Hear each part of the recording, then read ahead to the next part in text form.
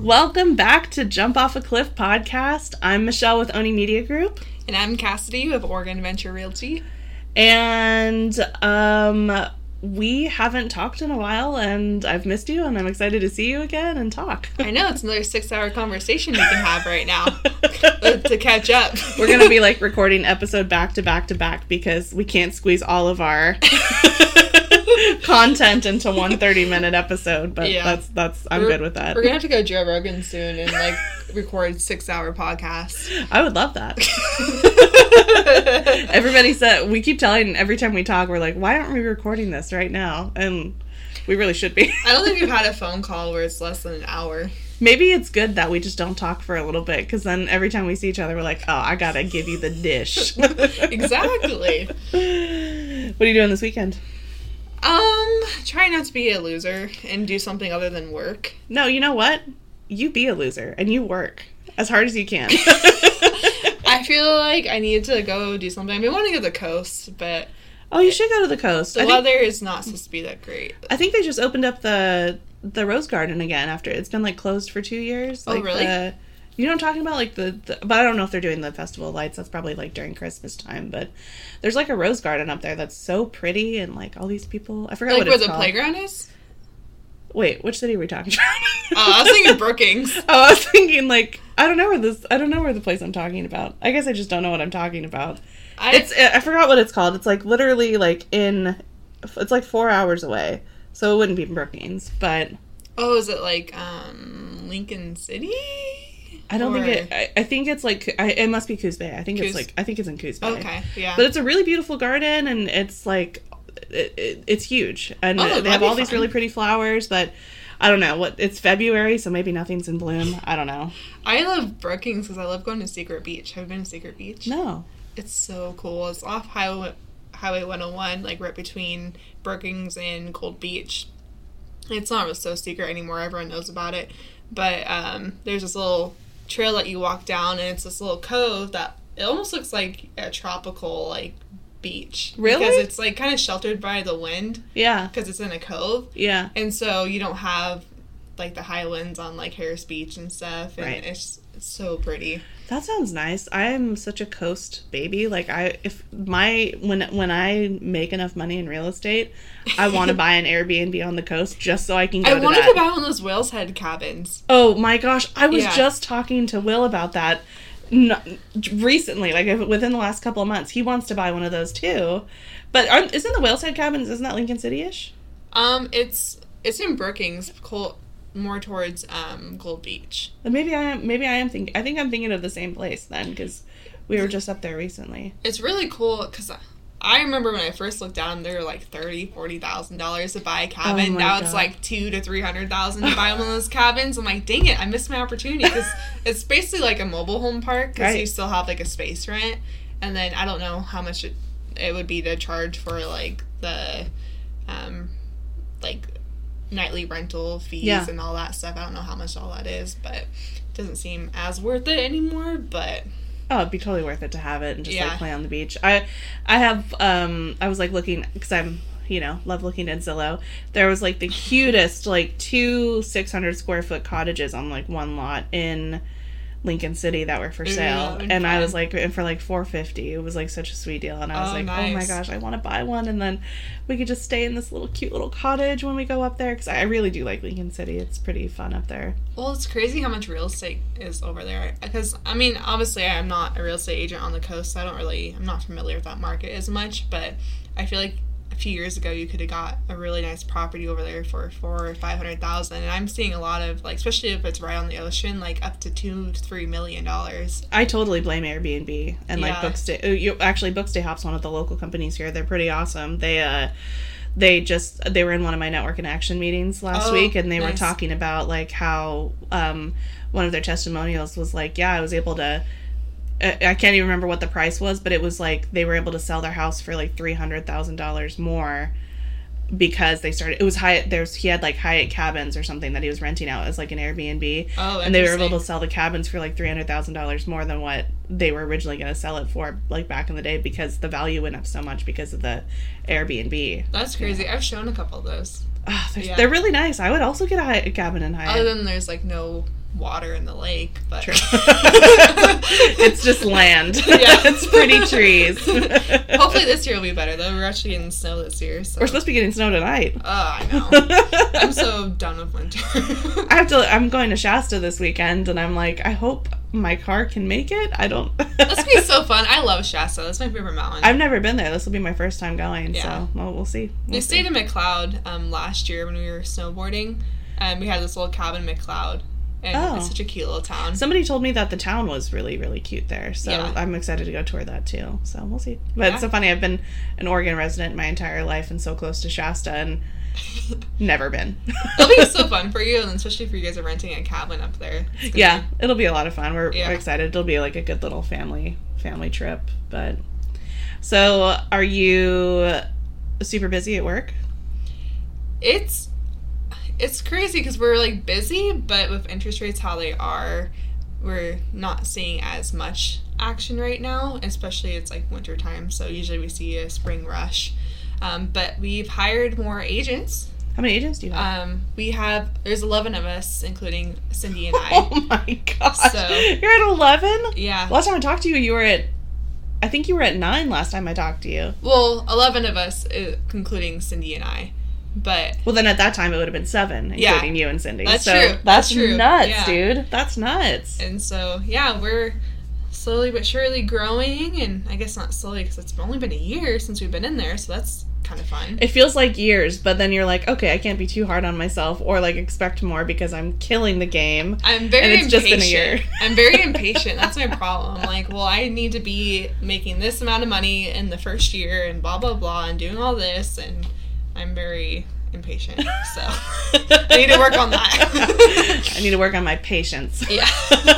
But all the agents, like, they seem to be doing pretty well, and they're getting listings, and you know, we had a weekend full of open houses last weekend, and they got a lot of buyer leads from that, and which is crazy. I mean, you know, I know we talked about not wanting to like get into like the whole interest rate issue, but it's surprising that you guys got so many buyers interested with like how interest rates are. So that's actually pretty cool that you got so many leads. Right now, it's kind of nice, even with the increase in interest rates, we were getting sellers to pay closing costs and, you know, accept offers under list price. So that's kind of a give and take. Kind of, totally just kind of crosses that out. That's nice.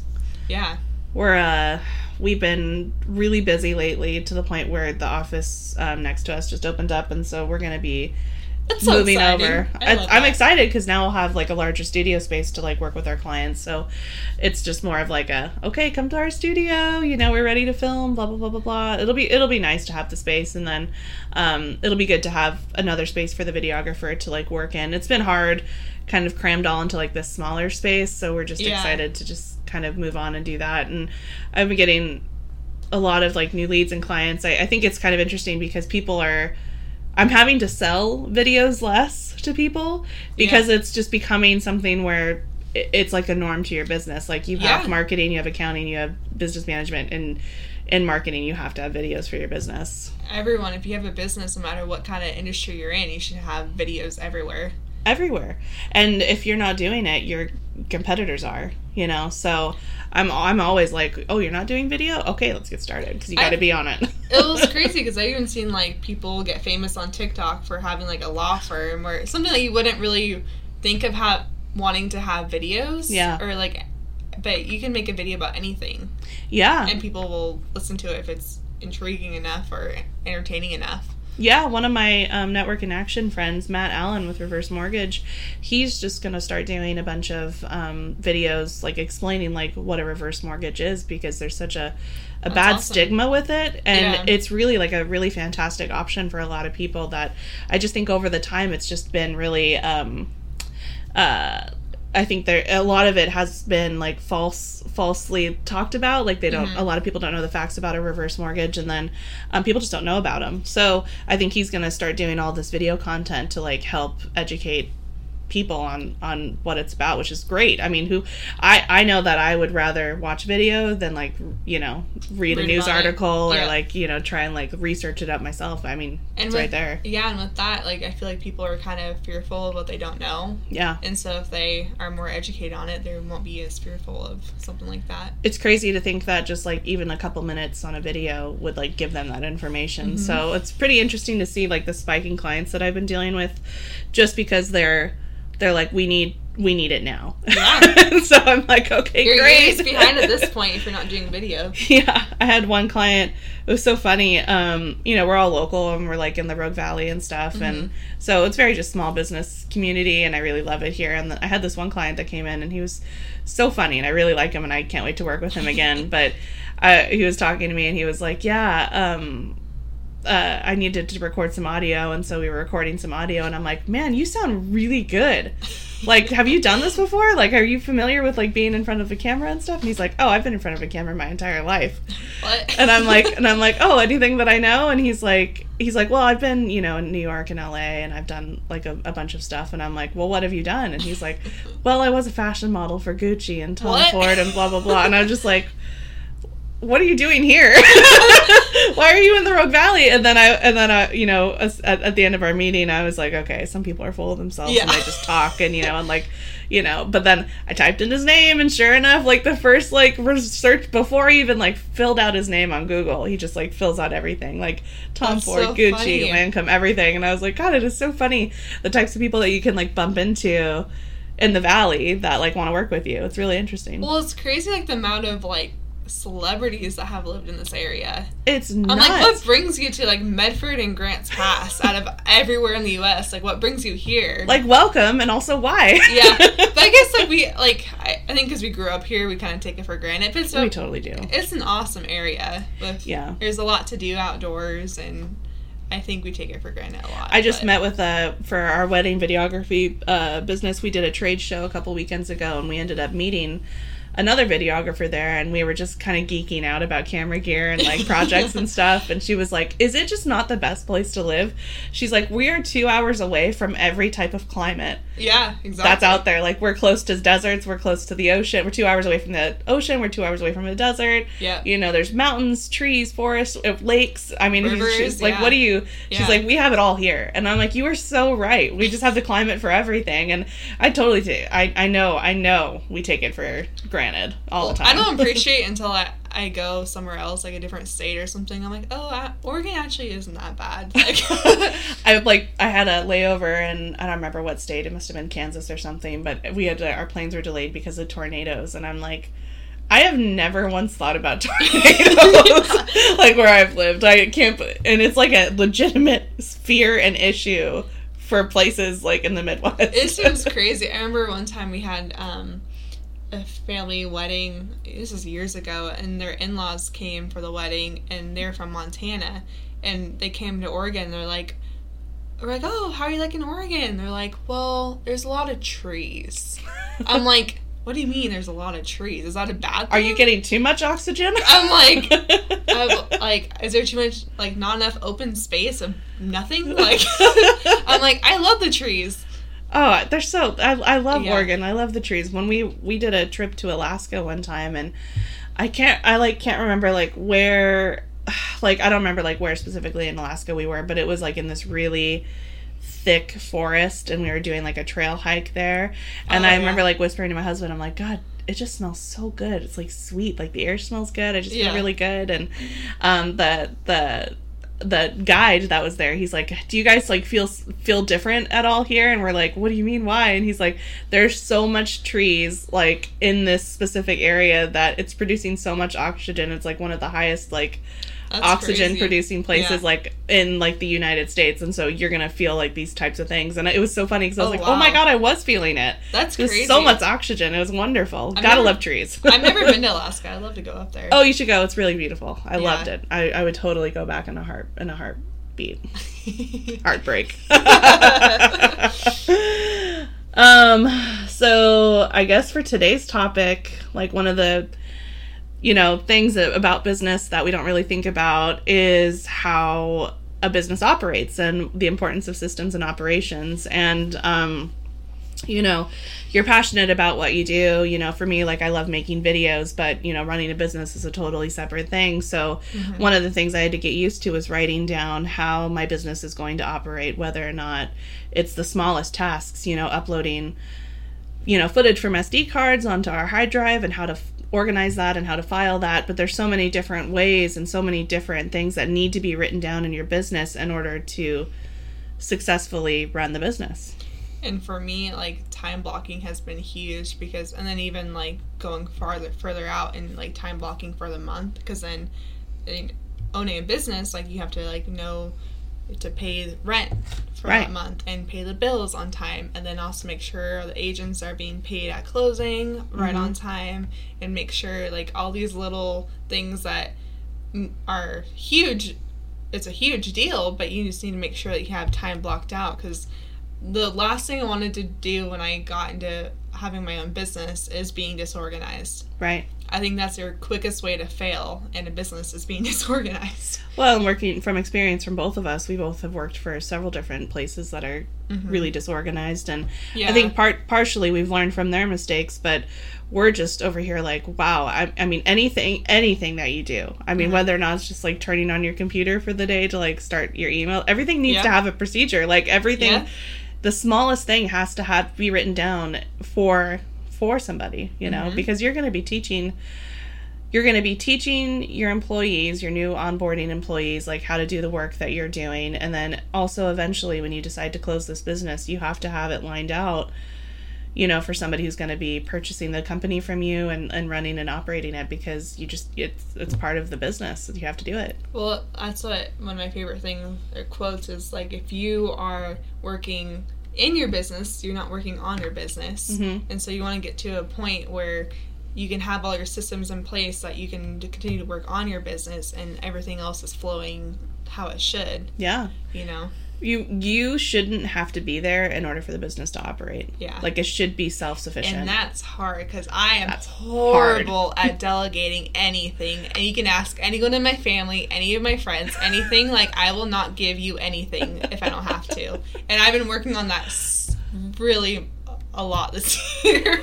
See, I feel like I'm similar. Yeah. And then there's also things, I have a really hard time, like when I'm instructing people, I can't get the words out, so I'm like, I'll just do it. Like, I can't tell you how to do it, I'm just gonna do it. Yeah. And so that's like part of my control is I can't give that up.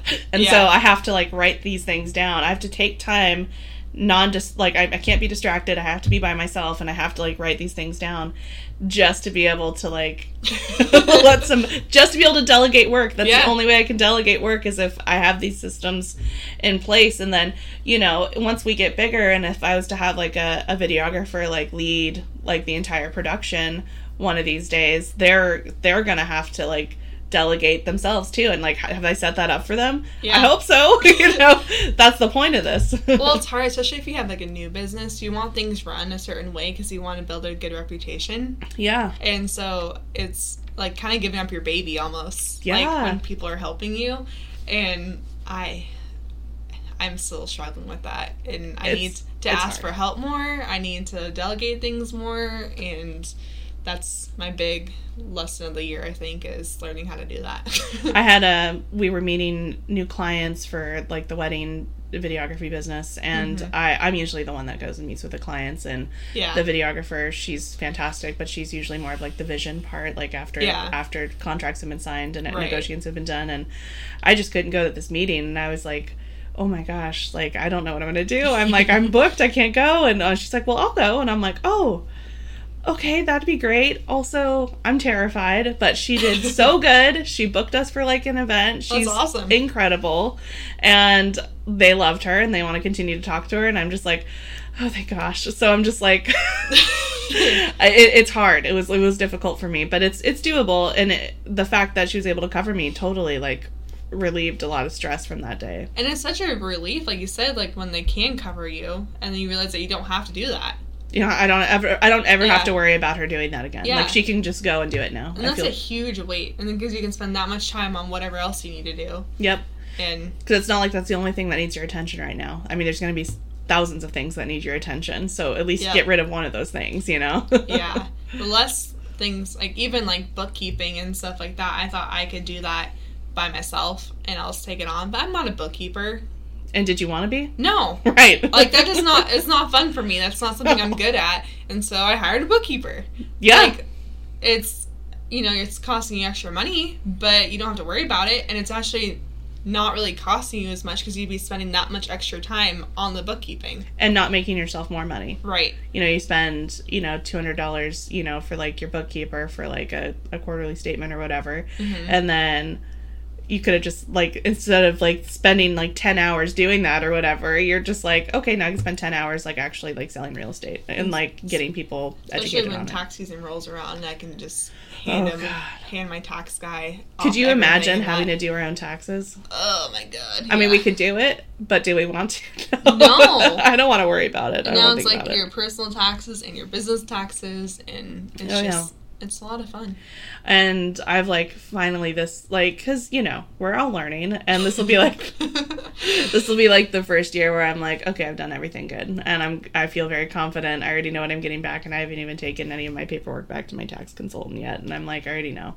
It's all good. Yeah, that's good. You know, so, but it's good. It's because I've been reading my own systems and operations, and I've been following, like, what I'm trying to teach other people. So, yeah, that's you know, great. And if I was to, like, I don't know, die tomorrow or something, somebody'd be able to take over the business and operate just fine. So yeah, I you know, it's there. But it also, you know, when you're training people, you have to have those systems and operations in place because they need something to refer to when you're working with them. And if you're not there, they have to have some sort of paperwork or something to be able to refer to. Well, it's funny. I remember one time I was working for family friends that wanted to open up a restaurant, and they had me write my own systems and operations, and they wanted me to write the business plan part for, like, what I was doing in the business. And I'm like, you're my boss. Why am I doing this? Why am I writing my own systems and operations? And it just kind of puts you don't have a lot of faith in your boss when they ask you that question. Oh yeah, I remember one of the places I worked at, we were constantly, like, getting together and revising.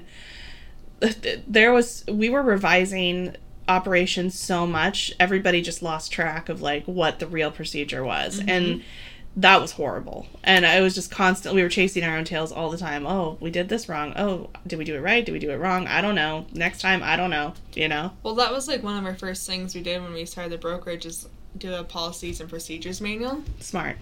And I've worked at other brokerages in the past where they didn't have that until, like, 10 years into the business. Wow.